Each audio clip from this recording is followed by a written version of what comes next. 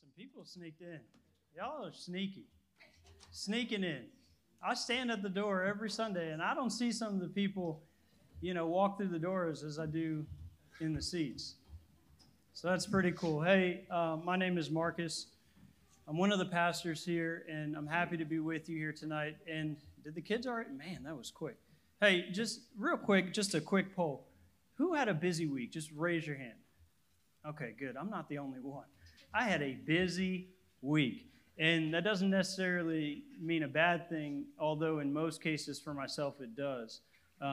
It's not the case this week. This week I had a great week, but it was packed. So I want to just, since I have the microphone and as a way of introduction, I just want to share with you my week, my busy week.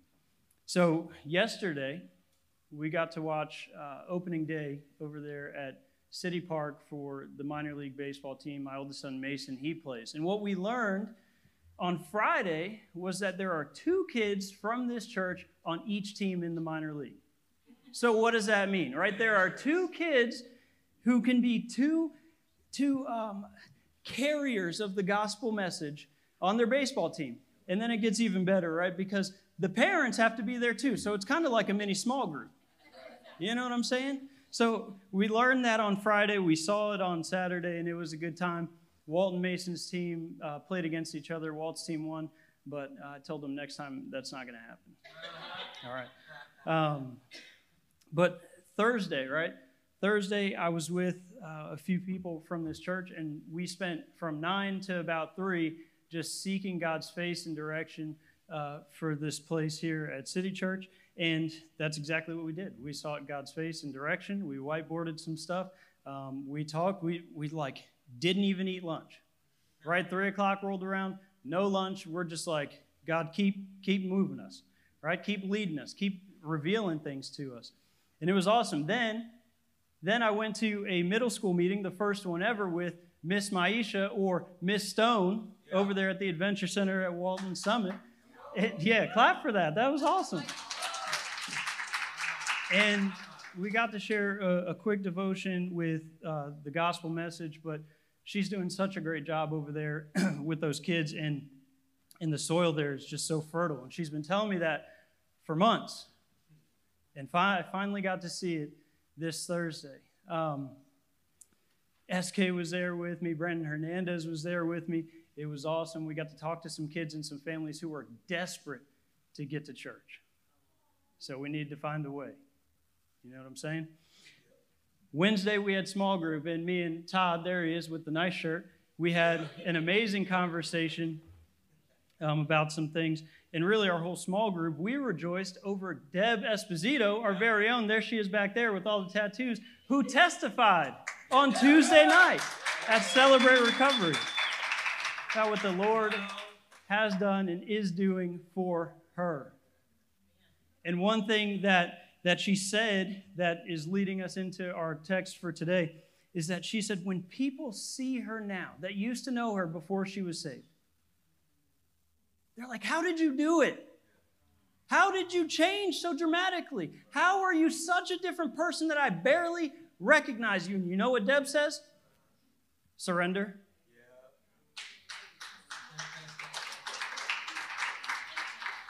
Now, the implication, right, is surrender to the Lord. You can't muster up the strength to change. You can't muster up the will to desire God and the things of God. You can't. Big facts. So you need to surrender. So what we're going to be talking about today, as just a quick recap, we've been studying Paul's prayer in Ephesians 1, 15 through 23. And we saw that he's been praying that the Holy Spirit would illuminate his readers' hearts to know God and what he's done for them in Christ Jesus. We need that. Can somebody say amen? Yes. So it was written to them, but for us. For sure, right? So flowing naturally, as we're going to be reading chapter 2, verses 1 through 10 today, flowing from that, Paul's sequence of thought appears to be Jesus Christ was dead, but God raised him and exalted him. And you also were dead, but God raised you and has exalted you by his amazing grace by giving us spiritual life with Christ. So Jesus was dead. God raised and exalted him. You too were dead, but God made us alive spiritually and raised us and exalted us with him and in him. So if you have your Bibles, go ahead and join me in Ephesians 2, starting in verse 1. When you're there, say amen. Amen. Okay, we're there. Ready. All right. Starting in verse 1. And you were dead in the trespasses and sins in which you once walked, following the course of this world, following the prince of the power of the air, the spirit that is now at work in the sons of disobedience, among whom we all once lived in the passions of our flesh, carrying out the desires of the body and the mind, and were by nature children of wrath, like the rest of mankind. But God, being rich in mercy, because of the great love with which he loved us, even when we were dead in our trespasses, made us alive together with Christ. By grace you have been saved, and raised up with him, and seated us with him in the heavenly places in Christ Jesus, so that in the coming ages he might show the immeasurable riches of his grace in kindness towards us in Christ Jesus. For by grace you have been saved through faith, and this is not your own doing. It is the gift of God, not a result of works, so that no one may boast. For we are his workmanship, created in Christ Jesus for good works, which God prepared beforehand that we should walk in them. Pray with me. Heavenly Father, we are so thankful for what we just read, that we were once dead, and you cared enough about us, not for any unforeseen merit or anything else, God, but you cared enough about us that you stepped in and initiated giving us new life in Christ. God, it's not something that we could have done ourselves, but we thank you for it and we worship you for it. God, now anything that we do is a response to that. It's empowered by the Spirit that you give to us when you bring us back to life. Lord, illuminate your word so that we may understand it and worship you and live a life pleasing to you. Amen. All right, so in verses 1 through 3, we see that we were spiritually dead by nature. We are, you, me, everybody who has ever existed is spiritually dead by nature. We see that in verses 1 through 3, okay? And really in verses 1 through 3, it's really a condensed version of Romans chapter 1 through 3. Right? So if you have some time this week, read Romans 1 through 3 and then read verses 1 through 3. Where in Romans 1 through 3, and really here, Paul explains the case for guilt and sin, first to the Gentile readers, then to the Jews, and then to all of mankind. So verse 1, he says, you were dead, talking to his Gentile readers. Then in verse 3, the first part, among whom we all, he's adding himself and his Jewish brethren. And then second part of verse 3, he says, like the rest of mankind, all people outside of Christ, everywhere in every society. Paul's diagnosis of you and me and everybody outside of Christ, dead spiritually. But let's define that term. Dead, literally dead. Or in this case, not able to respond to impulses or perform functions, unable, ineffective, dead, powerless, unresponsive to life-giving influences, opportunities, inoperative to the things of God. Inoperative to the things of God. Dead. We see in this passage in verses 1 through 3, spiritually dead people follow three things. In the first part of verse 2, they follow the world, the attitudes, the habits, and lifestyles of the culture. Sound familiar? The second part of verse 2, they follow Satan. He lays out the bait, and people follow it, disobeying God. Verse 3, people follow their own sinful desires. Right? And maybe today it might sound something like, follow your heart. Watch out. Jeremiah 17:9, the heart is deceitful above all things and desperately sick. Who can understand it? Follow your heart? That's terrible advice. Terrible advice. 2 Timothy 3:2-5, Paul writes, for people will be lovers of self, lovers of money, proud, arrogant, abusive, disobedient to their parents, ungrateful, unholy, heartless, unappeasable, slanderous, without self-control, brutal, not loving good, treacherous, reckless, swollen with conceit, lovers of pleasure rather than lovers of God, having the appearance of godliness but denying its power. Avoid such people. Who comes to mind when you read this? When I read it, I was like, man, that sounds a lot like me. But praise God. We'll get there. So this biblical diagnosis is related to a few things, right? It's related to trespasses and sins. And you were dead in the trespasses and sins in which you once walked. Right? Sin, missing the mark. Romans 3:23, for all have sinned and fall short of the glory of God. Everybody's sinned. Everybody's walking in this, right? Everybody has fallen short of God's glory and missed his mark. Now, there are two types or categories of sin that we need to understand. There are sins of omission, right? Not doing what God has said to do. And if I could just be really quick, one that we see right now in our day and age is not assembling, forsaking the gathering that we hear or that we read in Hebrews 10. Not gathering. And what we miss is the edification in the gathering. Church online is great, but it does not replace the gathering. Here's why. Yeah, God's word takes primacy in our gatherings. So does worshiping. So does, the things that you see us do, communion, stuff like that, baptism. But the most edifying part of this, or probably one of the more overly overlooked edifying parts of gathering, is the conversations that you have with your brothers and sisters in Christ. Where they're telling you what God's doing in their life, and they're just sharing with you, and you're encouraging them and lifting them up and sharing God's word with them. That's what we don't get online, is that interaction. So when we omit, when we don't do what God is telling us to do, those are sins of omission. The other kind is sins of commission. Committing sin, doing what God has said not to do. Sins of omission, sins of commission. So the spiritually dead people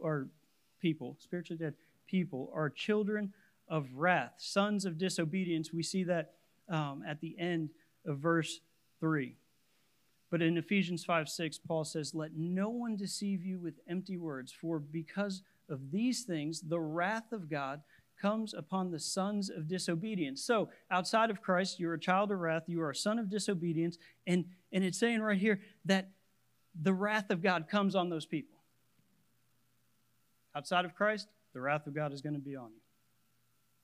One commentator writes, God is holy, and he will not sweep sin under the rug. Many think God in the Old Testament was a God of wrath, but the God in the New Testament is like Mr. Rogers. Wrong. What we have now is a period of patience. The door of mercy is open wide now, and we can come into this grace and be saved. But the coming wrath of God is worse than anything in the Old Testament. Then Hebrews 10:31 says, it is a fearful thing to fall into the hands of the living God.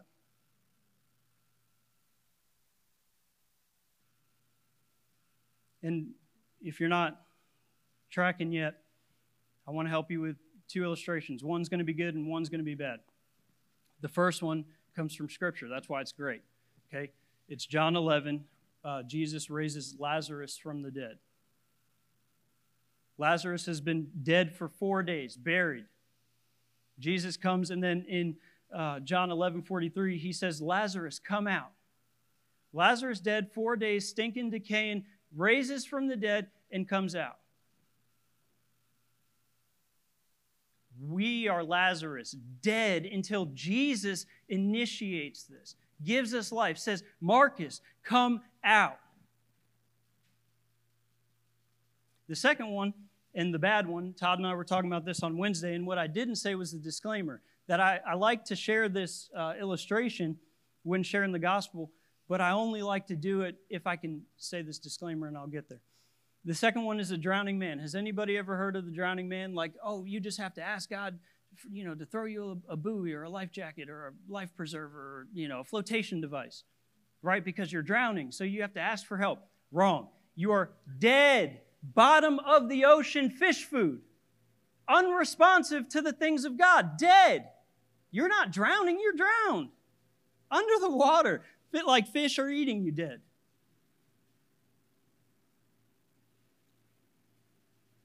A dead person cannot ask for help, search for help, or help themselves. That's how dead we are. And friends, our spiritual state outside of Christ cannot be any more desperate and hopeless and tragic. But God. But God. Right? Does anybody know or ever seen or heard of a Coast Guard rescue swimmer? All right, I'm seeing some head nods. Coast Guard rescue swimmer, right? They get these really complex, really difficult tasks. They have to perform medical evacuations on people who are stranded in bodies of water, right? And they don't get the calls when it's sunny and nice out like this. They get them like at the middle of hurricane season, in the middle of the ocean, and it couldn't be any worse. All right, so I was reading one story as I was preparing for this, and one that I found was a story of a Coast Guard rescue swimmer who was called out at the end of hurricane season, huge storm, and he goes out and there's a crew of 12, right? Their boat is capsized, they're in the ocean, they're on like one of those, inflatable boats that they keep on side of bigger boats. I'm trying to think of it, I had it before. Yeah, dinghy, lifeboat, right? So they're on this, but they're in the middle of this hurricane. So wind, waves like crashing all over them. They're getting pushed over the boat, and they've already been out there for some time. So helicopter comes, and they're hovering, but they send the Coast Guard rescue swimmer in there to rescue these people. He gets, out of the 12, he gets maybe like 4 or 6, I think, and then the wire frays, right? You put them in the life basket, wire goes up, retracts them to the helicopter. You load them on the helicopter, basket comes back down, you get another. It's like the claw game. I think we talked about that last week, yeah. But it's really difficult, complex, right? Wind, waves, helicopters, like to stabilize those things, it's not easy. So all this is happening and they're making some progress, but the wire frays. So they have to fly all the way back to base, get another helicopter, because you can't just get a new wire, get another helicopter, fly all the way back to where they were and start rescuing the rest of the crew. So there are about like 8 or so left. They load about 3 more up, and they run out of fuel. Right? So now they go back to base, refuel, come back out. Now at this point, the last people who are there, they're having a really hard time. They're exhausted from like getting knocked out of the boat and then having to get back in the boat, tread some water, find the boat, get to it, like over and over. So at this point, a few had gone under, they drowned, and they're like sinking. But as a Coast Guard rescue swimmer, what you have to do is triage, right? So I have to save the living, then I have to worry about the dead. If I can rescue them, then I can rescue them. But if I can't, then I can't. The living first. He gets 2 up. He finds one that hasn't floated too far, gets him up, but there's one who's pretty deep down there.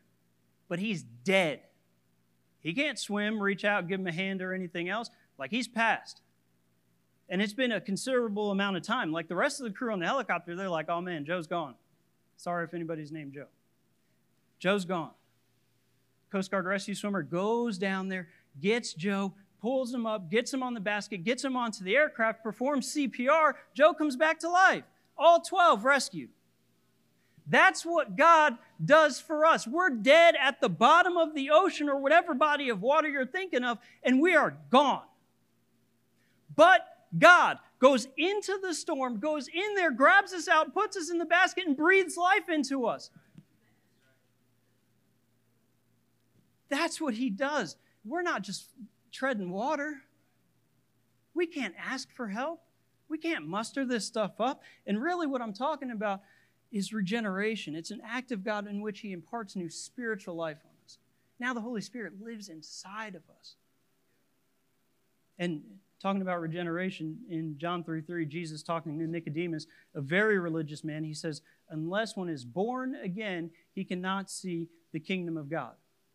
Spiritually dead people don't make it into heaven. Being born again sounds like a prerequisite, because it is. And you can't initiate this on your own. Dead people don't ask for help. It's an act of God. So in verse 5, again, now all humans are by nature spiritually dead, but by grace God makes us spiritually alive. First, God makes us alive together with Christ. We see that in verse 5. Then in the first part of verse 6, He raised us up with Christ. Then He sits us with Him in the heavenly places. Here's the next thing we need to understand. The gospel, verbally proclaimed, is how God chooses to do this. So I have a real issue with statements that contradict that. We have to use our words to verbally proclaim the gospel. We can't suggest anything else. Let's look at two examples of this. Acts 16:14, talking about Lydia. One who heard was a woman named Lydia from the city of Thyatira, a seller of purple goods, who was a worshiper of God.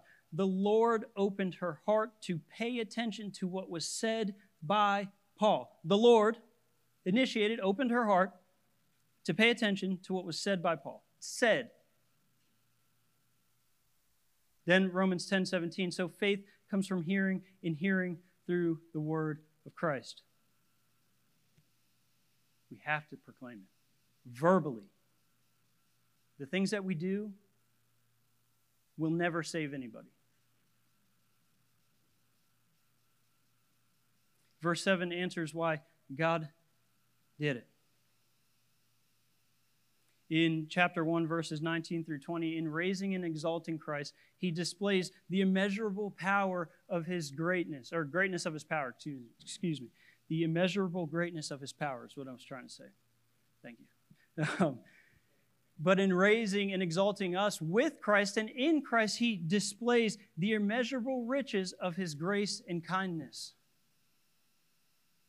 Think about that. Raises Jesus. Man, that's power. Raises us, people who don't deserve it, could never earn it.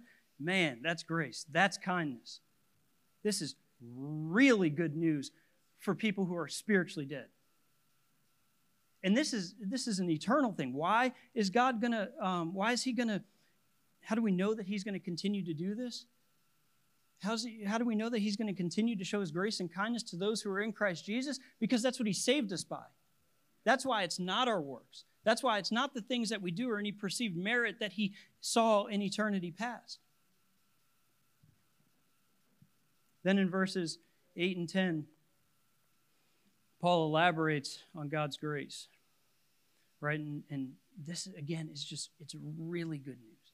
But there are three foundational words to the good news of Jesus that I want us to understand. The first is salvation. This is deliverance from death, slavery, and wrath, described in verses 1 through 3. Salvation, deliverance from death, slavery, and wrath. Then the second is grace, God's undeserved mercy towards mankind. It enlightens minds, changes hearts, and draws man to salvation as the direct result of God's will. The third is faith, to trust, specifically to trust in God through Christ's death and resurrection, to believe, and not in the sense of a noun like we believe it here in America, but in the verb, like it's active faith, living and active.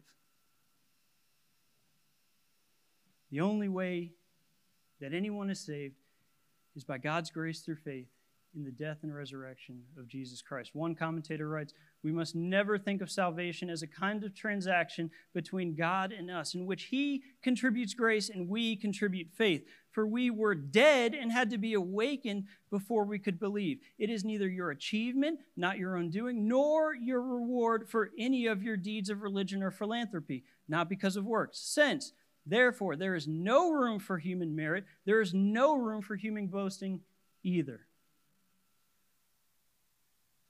What are we now? What are we now? Verse 10. We are his workmanship. Workmanship, a thing made, a work. Workmanship, his work of art, his masterpiece. We are not saved because of works. We are created in Christ for good works. Martin Luther, on the relationship between faith and works, writes, faith, however, is a divine work in us. It changes us and makes us to be born anew of God. It kills the old Adam and makes altogether different men in heart and spirit and mind and powers, and it brings with it the Holy Ghost. Oh, it is a living, busy, active, mighty thing, this faith. And so it is impossible for it not to do good works incessantly. It does not ask whether there are good works to do, but before the question rises, it has already done them and is always at the doing of them. These works that God prepared in eternity past for you to do, he's going to see them through, right? Like the creator and the sustainer of the universe has given you new life, has placed the Holy Spirit in you in purpose you for good work. You're his workmanship, his work of art, created for good works in Christ Jesus. So sitting idle is almost like a blatant contradiction.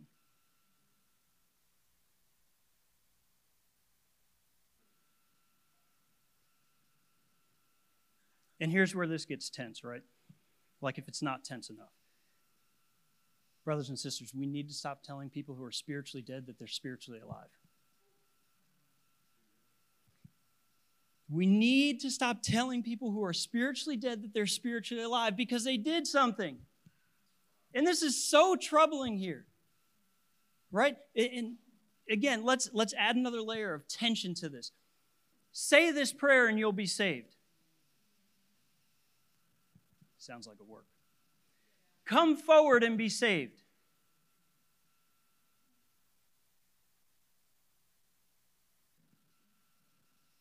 Let's get another layer in there. Right? We're making a tension cake. Here's the thing. Romans 10, 9 and 10. If you confess with your mouth that Jesus is Lord and believe in your heart that God raised him from the dead, you will be saved. For with the mouth one confesses, here we go. Let's go to it. I had it. I practiced this like 200 times, but we can't mess it up. We have to get this right. Because if you confess with your mouth that Jesus is Lord and believe in your heart that God raised him from the dead, you will be saved. For with the heart one believes and is justified, and with the mouth one confesses and is saved. Right? So God makes this beat. He makes your heart beat. Faith, he gives you faith by his grace, right? It's a gift. Both of those are gifts of God according to this passage. And then what happens according to this verse, Romans 10, 9 and 10? You confess with your mouth that Jesus is Lord. But it's not backwards. You don't confess with your mouth and then believe it in your heart. So this is why it's so tense. Because people should pray to receive salvation. For all who call upon the name of the Lord shall be saved. They have to confess that Jesus is Lord. They have to call and ask him to be saved. But they have to come forward. But a few months ago, I'm sitting across from this kid. Well, he's a young man. This young man who his family told me that he was saved. I'm sitting across from this young man, and he's like, in the conversation, he says something to the effect of, well, I'm not sure that I believe Jesus was resurrected. And I said, well, I don't believe that you're saved then. Because if Jesus just died, he's just a man. But because he was resurrected 3 days later, he's the Son of God, the eternal Son of God. If you don't believe in his death and resurrection for the forgiveness of sins, you are not saved. You have not been born again. Because faith is a gift from God, not something that we can muster up. Like we say this prayer, that's what we talk about fire insurance. This is what we talk about the transactional nature or relationship that we can sometimes develop with God. Come here, do this, and you're saved. It's not baptism. It's not you saying the prayer. It's not any of coming forward. It's not works. It's by God's grace through faith. Or by faith, grace through faith. Sorry. Getting a little tongue-tied. But both are a gift, grace and his faith. And here's the thing, right, about telling spiritually dead people that they're spiritually alive. You'll know a tree by its fruits. And if I can make this any simpler, their lip should match their life. Right? You've been born again. The Holy Spirit lives inside of you, has taken residence in you. God has given you spiritual life to the things of God and the people of God for good works, which he purposed in eternity past. The creator and sustainer of the universe is doing this. It's not just me. All powerful. And if your lip doesn't match your life, right, like if you're consistently inconsistent, have you been born again? And I'm not trying to make people doubt their salvation. I'm trying to make them, like, consider. Because I think we don't consider, right? There's somebody sitting in here that says, well, I said a prayer a long time ago. So, yeah, I'm inconsistent. Yeah, whatever, Marcus. Nobody's perfect. And I'm saying I didn't float in here on a cloud.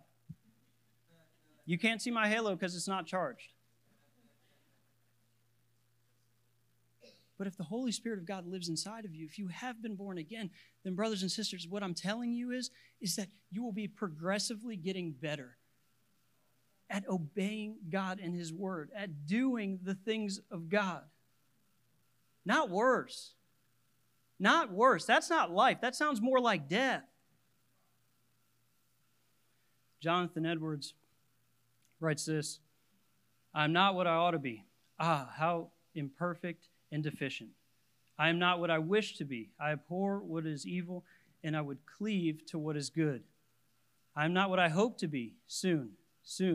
I put off mortality, and with mortality all sin and imperfection. Yet, though I am not what I ought to be, nor what I wish to be, nor what I hope to be, I can truly say I am not what I once was.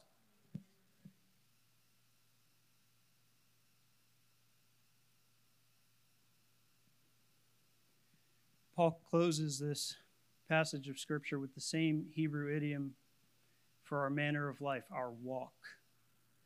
You see that in the beginning of verse 2, in which you once walked, and then he ends it the same way, that we should walk in them. This is a Hebrew idiom to describe our manner of life. So formerly we walked in trespasses and sins, following the world, following Satan, following our sinful heart, the desires of it. But God mercifully, graciously, and lovingly gives us new spiritual life. Now we are his workmanship. We walk in good works which God has planned for us in eternity past. That's it. And it's interesting when you read passages like this that how the definition of works has changed. Right? Is it the Ten Commandments or is it the Mosaic Law, which there's over 613 of those? Is it being circumcised? Is it obeying some certain food dietary restrictions like we see in Acts 15? Or is it obeying all these sacraments? Is it indulgences? Historically, the word works has changed, but the truth is the same. That we are saved by God's grace through faith in Jesus' death and resurrection for the forgiveness of sins. This is not something that you can just say and check the box. If God does not initiate this, you are still dead at the bottom of the ocean. You can come to church, you could serve at a church, you could work at a church, and still go to hell. And what I'm telling you, brothers and sisters, is this. What I'm telling you, if you are here tonight, that God is drawing you. Because that's the question that I get asked the most. How do I know if God's drawing me? Do you have breath in your lungs? Then God is drawing you. Because when this life is over, He's not drawing you anymore. You're either there or you're not. If you have breath in your lungs, God is drawing you. So don't sit idle tonight, if you need to, God is telling you, if you hear God telling you, I need to respond to this, I'm not sure. I'm not going to sell you just so we can baptize you later. If you're not convinced in Jesus' death and resurrection for the forgiveness of sins, I'm not going to try to push it down your throat. However, I will share it with you, and I will tell you everything that I know. And everybody here that is a believer, they'll do the same thing. We want you to get it. But we don't want you to walk out of here with questions and then die sometime if we don't see you again and you perish eternally separated from Him. Because that would be terrible, wouldn't it? Terrible. But as I close and as Malachi and the team come back up,